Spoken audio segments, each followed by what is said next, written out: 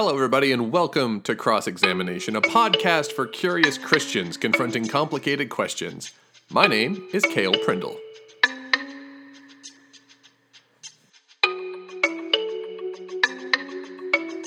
So it's been almost 2 years since I've recorded anything on this podcast. 1.5 years since the last episode came out because it took me 6 months to edit that last one.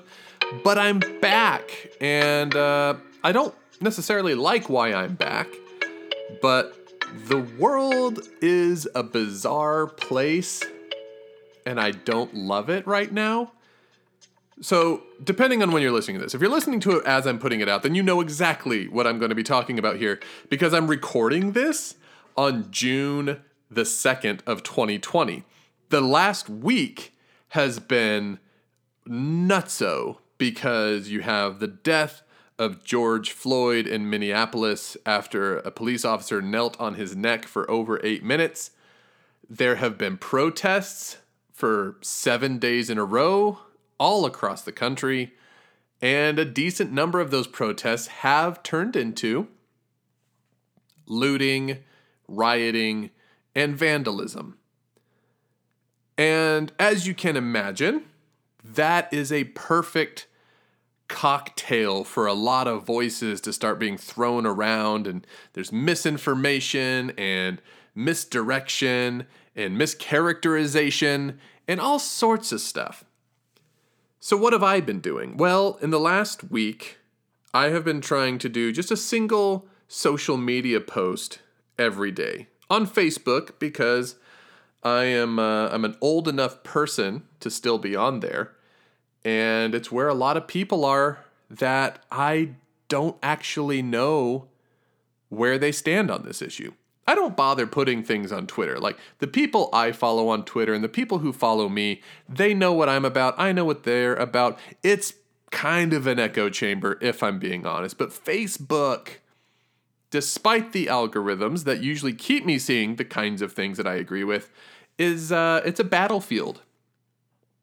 It's a battlefield, and I'm trying my best to reasonably and lovingly help people understand what's going on, why this is a big deal. And so yesterday, I posted something that was very simple. It was just like, this is the stuff that's in my head. And I went through a bunch of stuff that was just still in there. Like, after a week of protests and all the stuff I said before, I said, this is all what's still sitting in my brain. And a friend of mine said, you should be doing this on a podcast. And then another person's like, I agree, you should be doing this on a podcast. And then a third person is like, yeah, do it. And then a fourth person. So I was like, okay, well, what do I have I could do this on? Time to dust off cross-examination. So here I am to give my take on these things. So if this is your first time listening to cross-examination, what a weird time to hop in. But here's a little bit of what I've done in the past on this podcast. This is a podcast I made specifically because there are issues in Christianity and there are issues related to the church that are so difficult to deal with. Like, they're hard to think about and they're hard to know how to handle. And a lot of times the issues I want to talk about and discuss are issues that, quite frankly, are big enough that people will leave the church because of them. So this seemed like the perfect place, the perfect avenue to bring in today's topic, which is going to be a 3-part series. I don't know how long the episodes are going to be. I hope they're not too long, because so far I'm not paying to host this anywhere, and I only have 2 full hours left on my Podbean account to fill up. So hopefully I don't go too off the rails. So what is a 3-part series? Right now I'm calling it Counting on Christians in a Crisis. Part 1, History and Victimhood. Part 2, to come out soon, False Idols and False Prophets. And Part 3, The Great Decommission. And in each of those different parts, I want to talk about what it is about the Christian church and how it's responding to what's happening, why that is a problem, and honestly, just to give some explanation to what I think and how I think it's all connected to the divine work that is going on all the time in humanity. So that's what we're in for. Thank you for being here. I appreciate it. Let's just get to the good stuff. It probably goes without saying, but I should say it anyway. Obviously, this is going to be political. Not political in a way that I'm just going to lean real hard into one partisan point of view and trash the other side. But it is going to be political because what we often forget a lot of the times is everything is political. Everything we do, every action we take, every statement we shout out into the void is an argument. And when you make an argument, you're challenging something, or you're trying to maintain the status quo. So for me to hop on here and talk about how Christians should be, or how I think they ought to respond to a crisis, it will inherently be political. Maybe it's not actual government politics, but it's certainly church politics and how we function and how we move. So that should be a given. Of course, I'm going to try to play fair, but I mean, I had opinions and people are like, you should record it. So it is what you're going to get. That's again, it should be obvious. As I've said in previous episodes, I'm not a pastor. I am not a person who is the most, top-notch expert on certain things. I'm a person who thinks a lot, and some people want to hear it. So it's going to be political. That shouldn't be a bad thing. Buckle up. Here we go. Here's my problem. A week ago, a video came out that showed a man lying on the ground. His hands were cuffed behind him, and a police officer was kneeling on his neck, and he stayed there for over 8 minutes. The man dies because someone knelt on his neck for over 8 minutes. Instantly, people are upset. They should be, because we count on our police officers to help people. That's what it should be. You can go back to when you're a kid and you first saw the cartoons. It was like, and now we're going to meet Officer so-and-so. And then you meet him and it's like, hey, Timmy, anytime you need help, you just call 911 and we're going to be here. And we try our best to encourage people as they grow. Like, the police are our friends. They are going to protect us. They're going to help us. But here's the problem. Somehow the reality of our world is not that. And there are a lot of reasons that other voices can speak to better than I can, but here's what becomes simple. And something that I've been saying in my posts recently, and I've been trying to tell people when I talk to them, police brutality is not a new issue. And it's an issue that people have been talking about and trying to bring attention to for a very long time. I always point out the two most recent, big movements for this, which is in 2013 is when Black Lives Matter became a thing. And there is nobody in the United States who doesn't know about Black Lives Matter. Everyone knows about it, and that was 7 years ago. I can go a little bit more recent and talk about Colin Kaepernick, who started kneeling during the national anthem at his football games to bring attention to police brutality. That was 4 years ago, and there's not a single person in this country that doesn't know about it. So this is crucial to me. People knew about this issue. They knew it was a problem. They knew that people had been trying to draw our focus, draw our energies, and say, there's a problem with police brutality. Black men are being victimized. They are being abused. They are being killed. And we need to do something about it.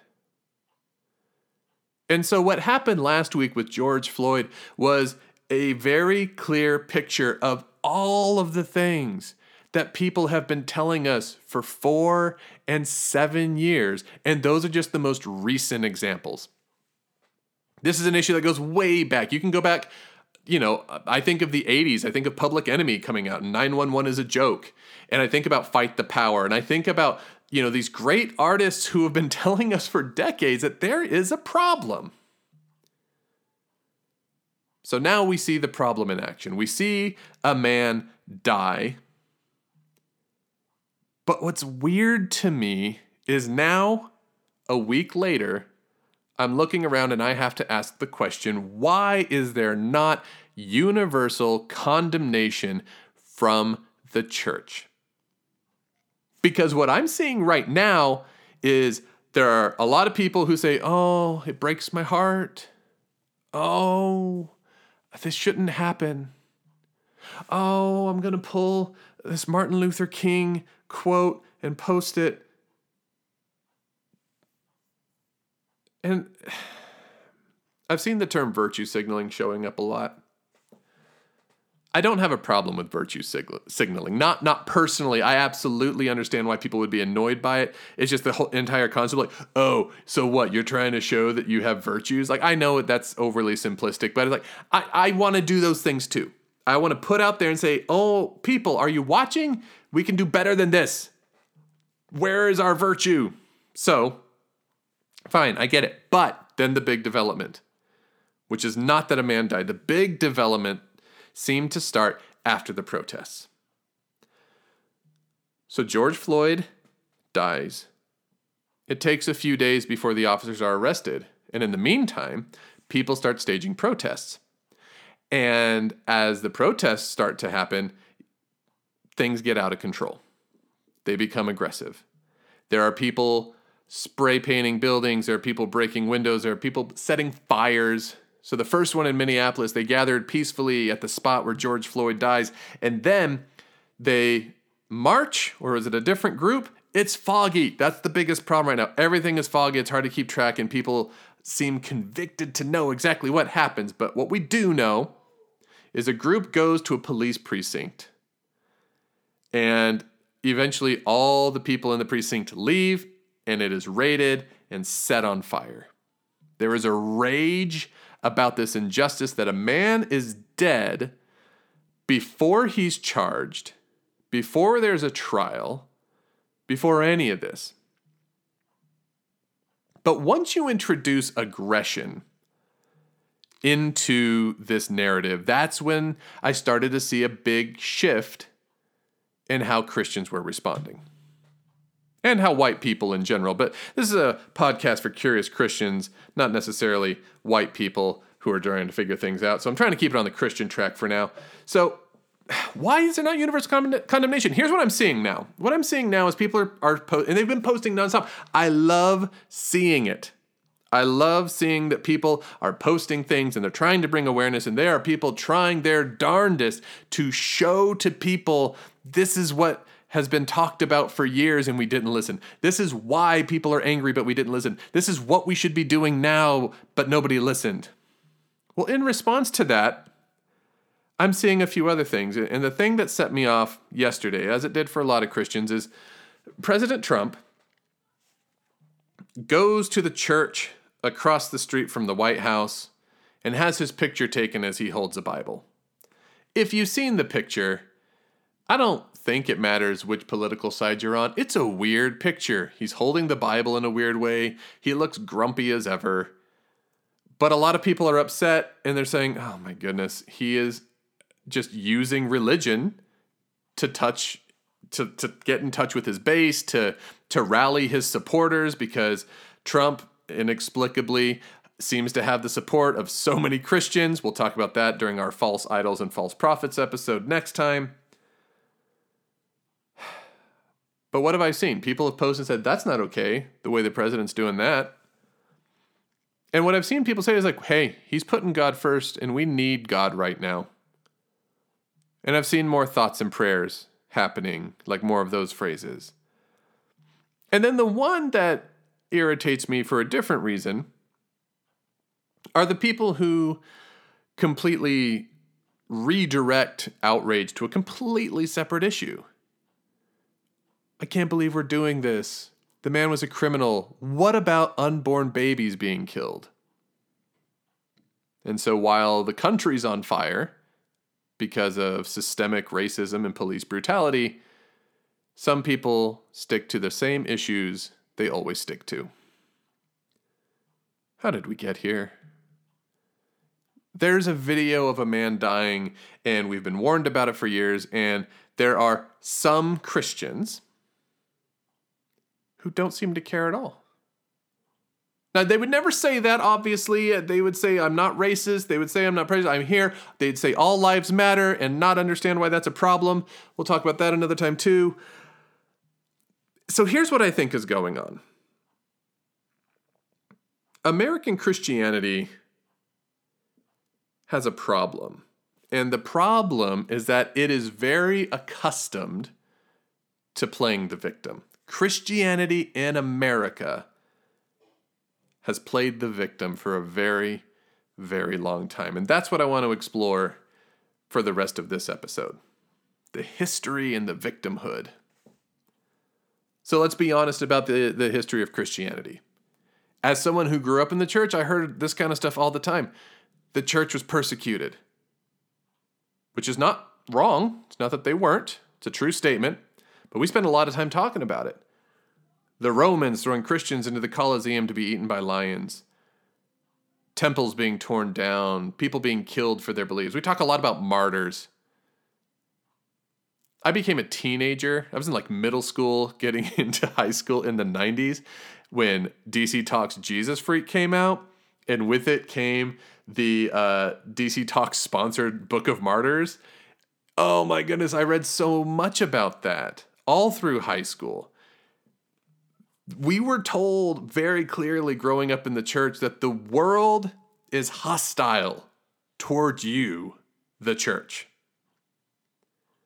As someone who grew up as a Seventh-day Adventist, the other story we heard a lot was about the Waldenses, a group of people who would secretly pass around Bible texts, and they kept the word alive during a time when it basically was close to going extinct. So in our history of Christianity, there's a lot built into it that we are taught all the time that Christianity is always under threat. People don't want it. They're trying to eliminate you. What we don't get told about near as often, which is also historically accurate, is the other side of Christianity throughout history. We don't talk about how Christians have excluded different groups. We don't talk about how people have wielded Christianity as a force of control over massive populations for centuries. And we don't talk about the violence that Christians have done. Now, some people do.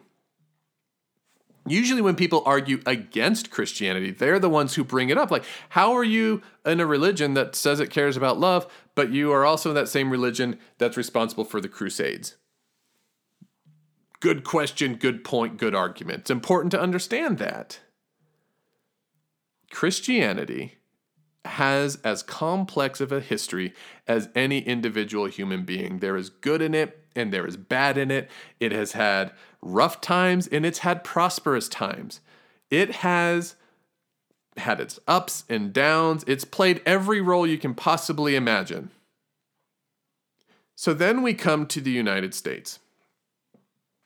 And the story of American Christianity takes on a little bit of a different role. Not just that we have been persecuted and there have been martyrs, but when pilgrims come to the United States,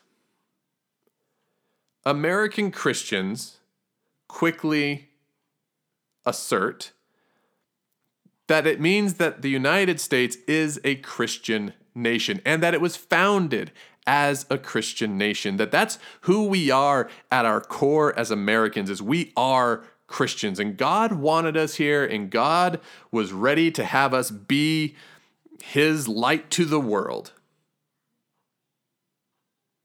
As far as I know, Jesus told everyone to be the light in the world, not just America. But because Christians have kind of misconstrued the origins in our country. Yeah, there were people who came here because they had religious persecution in Europe. Absolutely, that existed, that happened. But it's not the only narrative. So what happens when you get to the U.S. is you have Christianity take a very different role. People can talk about the persecution element. They can talk about the threat to the religion. But once America happens, it seems like the dominant use of religion is completely different. Because now, the people who have settled in America, the people who are creating this new country, the ones who are utilizing slave labor, the ones who are committing genocide against Native Americans, the ones who are completely throwing this continent into an upheaval, they're Christians. And they used the Bible and they used Christianity to keep and hang on to their power. Now, some of those lines and quotes, they're beautiful, they're inspiring, and a lot of patriotic Americans, especially ones who love those early American years, love to lean on those.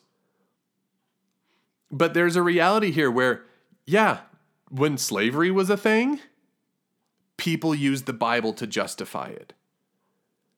When we were kicking people off of their native lands, we would use the Bible to justify that. As a teacher, I love working with the play The Crucible with my students because The Crucible is a wonderful example of this. Because The Crucible is this idea like something is wrong, and it shows how easy it is for people to manipulate reality, bring in the power of the church, and completely subdue and crush anyone that you need to get rid of. And that's stuff that happened in this country, and we need to admit that it happened in this country. But we usually don't. Because again, this is not the stuff that people growing up in the church get talked about a lot. Like, we don't have a moment growing up as a Christian where we say, hey, just so you know, we love Jesus, Jesus loves us, but people have used the Bible in some terrible ways. Here's some terrible ways that people have used the Bible that might hit really close to home, but we need to talk about it. We need to talk about why that's not okay and why that's not right. That's not a part of growing up as a Christian, or at least it wasn't for me. And I don't think it is for most Americans. Somehow along the way, the messages of love and grace and mercy were completely done away with. And something else took its place. Somehow, Christians went from much older times being the ones persecuted to being the ones who became oppressors of other people. They rose to power, and they kept the title of Christian. And then when things would not go well, they would say, hey, you're going to go against God on this one? Now, they might not have said it that plainly. No one ever does. That's how rhetoric works, right? Is nobody is so blatant that you could easily spot it and be like, oh, that's evil. But it is what we do. And it's what we have done. We have used Christianity as a response to fear in many cases. So when the colonists first showed up, I can understand to some extent the use of religion to kind of steamroll over things. You're in a brand new country. There are people out there you don't understand. You don't understand their language. You don't understand the customs. It's completely foreign to you. You're surrounded by wilderness and who knows what kind of noises in the middle of the night. You are going to turn to an authority, to a source of power. I don't fault people for their superstition. Not really. I only fault the current us for not calling it superstition. When you look at witch trials, I think most modern people would agree, oh, those were a bad idea. And we can agree on that. But here's the deal. Some of the things that were done under a Christian flag, we have celebrated for centuries without taking a good, hard look at what's really going on. I didn't understand this until I started student teaching for the first time. And for the first time, Columbus Day came around and no one was saying, hey, yay, Columbus. Instead, people were like, oh, Columbus, you mean the guy who's responsible for opening up the transatlantic slave trade? And I said, Burr? What are you talking about? Because my education did not talk about Columbus in such ways. I think when we're honest about how we got to where we are, we need to recognize that we haven't even collectively tried to be honest about our history until very recently. And not all of us are on board with it either. I love Thanksgiving. It's my favorite holiday, but it is one of the easiest ones to get sucked into a weird debate, because what we understand now about colonialism is that a group of people showed up and kicked people out of their house. They kicked them off their land. We devastated their population with disease, a lot of times intentionally. We made deals with them and we broke deals with them. That's the story of starting the United States of America. But Thanksgiving has woven its way into our collective national consciousness as peace and love and understanding of each other. And I think that's really important to remember right now, because right now, part of the discussion and debate that's happening is that there are people who are saying, I'm not racist. I see no color. Everything's fine. That doesn't help at all. Just like it doesn't help to deny Native American genocide because you like the picture of pilgrims and Indians, air quotes, sitting around for Thanksgiving. We celebrate colonialism in America. We celebrate the idea that white Europeans could come to a country that was inhabited and conquered it. And maybe back a ways, we didn't have the way to think about these in new ways. I tell people all the time, when I was growing up, we were not talking about colonialism in bad ways. I would still play cowboys and Indians when I was a kid, because that's what my parents played and their grandparents played, and that got passed down to me. There was not a voice that was clear enough and prominent enough to tell us why that could be problematic and wrong. But we're at a point now where people are telling us, and we should recognize. So why aren't we? That's still the question. Why aren't Christians universally condemning what's going on? So where are we now? We live in the era of culture wars right now. The United States loves being the United States. It thinks it's better than almost everywhere. And of course, that's a generalization. But also, that is what our current president ran on. That was his message.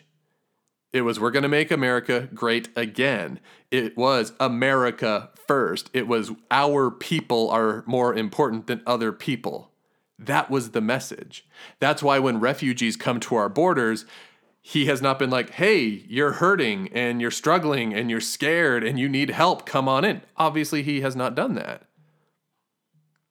Something has happened and we have become chauvinistic in our culture. And when you tie that into Christianity, it becomes very unappealing. Somehow, throughout the 20th century, Christians have felt that they've been losing their grip on society. And I do mean losing their grip because the United States was in the Christian grip for its entire history. And I would argue it still is to a large extent. I think what happened is we got to a point in American history where if you were a white Christian and you were living in prosperity, all you wanted to do was conserve that world. And when I think about some older generations, especially coming out of the Depression, out of World War II, and they get this giant economic boom that takes place in the 50s and beyond, and there's all this wonderful, hey, things are going well, and they're going well for us. Yay, America. We got it. But what happens? We get to the 60s. Vietnam happens. The civil rights movement happens. New voices are heard. Voices that challenge the American narrative and challenge its identity and says it's not been as great as you think it is. It is not equal for all of us. You say that this is an amazing, wonderful country. I say this is the country that has wrecked everything for me. And those are the people who wanted more rights. Those are the people who wanted to come forward and say, what about me? Whether it was students saying, hey, we don't need to go to another country and fight a war that I don't believe in. That was an introduction to new voices. And of course, the voices that say, it's been 100 years since slavery ended and we do not have the same rights as you still. And here's what happens.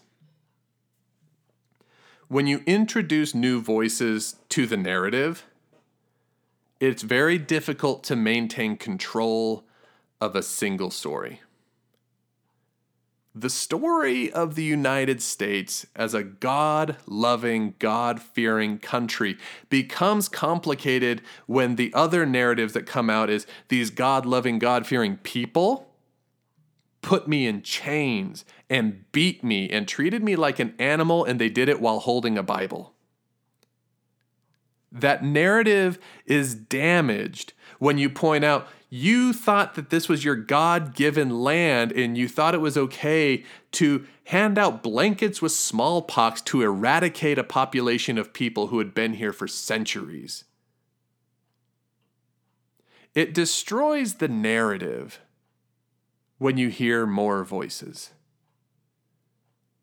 That's dangerous for the people in control. It's dangerous for the people in power, because if you can control the story, you can control everything. Words matter, stories matter, these narratives matter, but those narratives are being shaken, and with those narratives being shaken, people's identity are being shaken. I think what's happened for Christians is their identity is shaken in a weird way, because for them, America has still been prosperous. And now they're hearing more voices, and you know what? Some of those voices do not have the same beliefs as them, and some of those voices are saying there are some things that are okay, and Christians have spent forever saying it's not okay. I really like movies, and I think film history is fascinating. It wasn't until 1968 that we got movie ratings. And what happened before 1968 is if you were going to put something in a movie, the studio had to check off on it. And so that's why before the 60s, you never had a sex scene. That's why people always smoked. It was a stand-in for, we totally got it on. But they couldn't show it because no studio would check off on it, because the rest of the culture at that point, conservative Christians, would be like, no, you can't do it. 1968 said, you know what? You can put whatever you want in your film, but just so you know, we're going to tell people that when you put this movie out, we're going to put a big X on it, and it's going to be rated X because it's going to be too violent and too vulgar or too sexy. And people were willing to put their art and their stories and their voices into theaters without the usual filters. That's just one example. There's a lot of ways that people have democratized information. As you keep moving forward, especially by the time you get to the 90s and into the 2000s, you bring the internet into that, you cannot stop the voices anymore. They're everywhere. And I think that's why we see so much change in the last couple of decades. Same-sex marriage becomes legal. Why? Because LGBT people have a voice, and they can express themselves and say, this is what life is like for us, and we are here, and you are making life so hard for us. Why can't we just marry a person? And it changes. There's a lot of situations like that. And I think ultimately it makes a lot of Christians very uncomfortable. And I think what it does psychologically is it probably puts them back in the spot where they feel like they are the victim again, the spot where they are being persecuted somehow. My favorite thing about all of this, of course, is Starbucks cups, because there could not be a dumber thing for Christians to get upset about. I'm upset that when I go to get my frou-frou coffee drink from this giant corporation, they don't say Merry Christmas to me anymore. Who cares? I don't expect people to say Merry Christmas to me. That is a privilege. That is a privilege of being a part of the dominant religion of this country that for the entire existence of this country has said, your religion matters. And it was the only religion that mattered, for the most part. When people changed to happy holidays, it wasn't because they were against Christians. It's because they finally heard enough voices and heard enough stories like, oh, yeah, there's lots of holidays that happen right now. I should probably not hold one religion over another. That's equality, which I'm pretty sure is an American value. So we have these weird things that Christians get very upset about. When same-sex marriage is made legal, that's so different from Christians. They're like, well, Adam and Eve and man and woman. And it's a different story. It's a different story from another group of people who never said that they believed the same thing that you did. But Christians were very used to running the show. They had the dominant voice, and now there are new voices. I think what happens when you start getting more and more voices, when we truly allow people to choose, which, by the way, is absolutely something Christians want for themselves. We say it all the time in our sermons that God gave people the freedom of choice. So we want freedom, and in America, we want freedom. But I think when Christians start to allow everybody to have freedom, all of a sudden they have to really examine what it is they really love, what it is they really support. And somehow that has become the thing they love the most is feeling right and feeling victimized, feeling like, oh, dang, I'm not special like I was. Now, if all of Christianity was just a single person, I would absolutely understand that this would probably trigger somebody's trauma. Like, oh my goodness, when I was little, they tried to feed me to lions. And then they took everything I believed and they were going to burn it all. Oh my goodness. And then at one point, I had to hide in the woods to keep what I believe safe.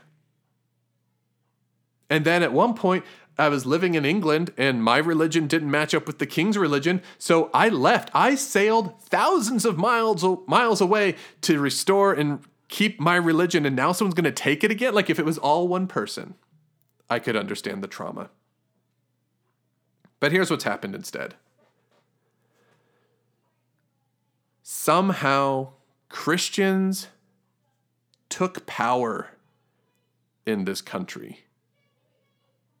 And they never really felt like they had it.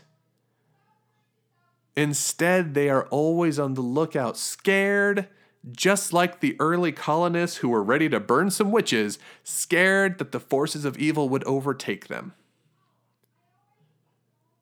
And so when someone says a woman has a right to choose, they say, don't you dare, because if we were in charge, we wouldn't allow that. And if someone says, I'm in love with a man, and they say, but you're a man. No, not okay. Because they wouldn't have let it happen. It doesn't always align with their belief system. And it's fine that it doesn't align with their belief system. But the thing is, there's nothing that says that Christians have to have a chokehold on all things true. We're told as Christians to love everybody.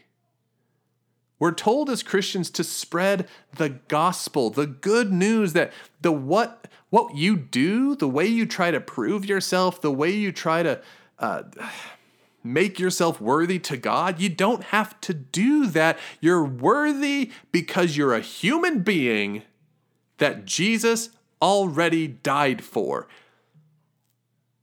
So you don't have to be controlling the world.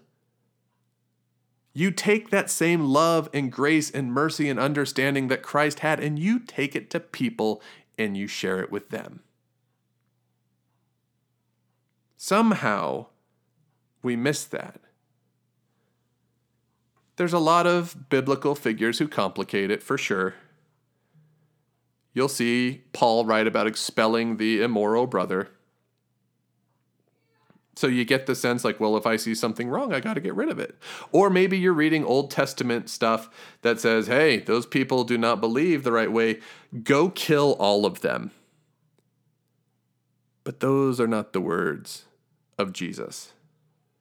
Somehow in our culture, we have made Christianity strangely violent. I'm going to share one of my least favorite songs as I wrap up here. And I hear it sung in children's Bible study classes, and it kind of makes me want to throw up. And the song is "We Are Soldiers in the Army. We have to fight, although we have to die. We have to hold up the blood-stained banner. We have to hold it up until we die." I hate that song. I hate it. There's another one that keeps the same militaristic imagery. It slightly changes on lyrics. Like some people say, "I will never," or "I can't." But either way, the idea is, I may never march in the infantry, ride in the cavalry, shoot the artillery. I may never fly over the enemy, but I'm in the Lord's army. Yes, sir. I don't know why Christians like to embrace military imagery for a religion that was created by Jesus, a man who was so against violence that when people came to literally kill him, he had to tell his own followers, "Put your sword away. What the heck do you think you're doing? Get out of here." Jesus was passive when it came to that. He was vocal in the face of injustice. When something was truly wrong, he was ready to fight for it, but he didn't actually fight. And when people came for him, he said, "I'm the man." And they took him, and they beat him, and they rigged the courts for it. They drug him out to a hill. They crucified him. He died. And in a strange way, of course he did. This is the guy who told people, if someone hits you, you turn the other cheek and you let them hit you again. Because when you show people injustice, they will recognize it. I think Christians have had some injustices done to them throughout history. But I think what we're forgetting is that Jesus never asked us to take over the world. He never asked us to have a militaristic ruling over everything to make everybody believe the same thing we do. He said, share the gospel. Tell people they're enough. Show them love. He tells Peter, take care of my sheep. And he tells us all, whatever you do to the least of these, you do that to me. I don't know why more Christians aren't condemning the death of George Floyd. I think it's completely out of sync with the life of Christ to sit by and try to dodge the issue or say we're not the problem or point to someone else and say, well, they're the problem because they're getting violent and aggressive, because Jesus did not split hairs like that. Instead, as Christians, we need to re-examine our history. Remember that we were once in the minority, that we were persecuted, that we were struggling for our rights.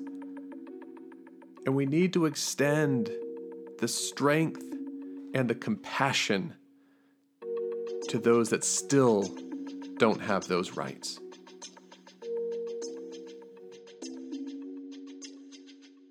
I appreciate you listening. This went on longer than I meant to, because that's what happens when I start talking. Of course it does. So here we are at 45 minutes. If you listen to all of this, thank you so much. I really appreciate it. I do want conversation. I don't want this to be one way. I hope that what I have to say is helpful. I hope it gives us a new perspective. And I hope that we are gracious toward each other. Don't just meme at people. Have the conversation.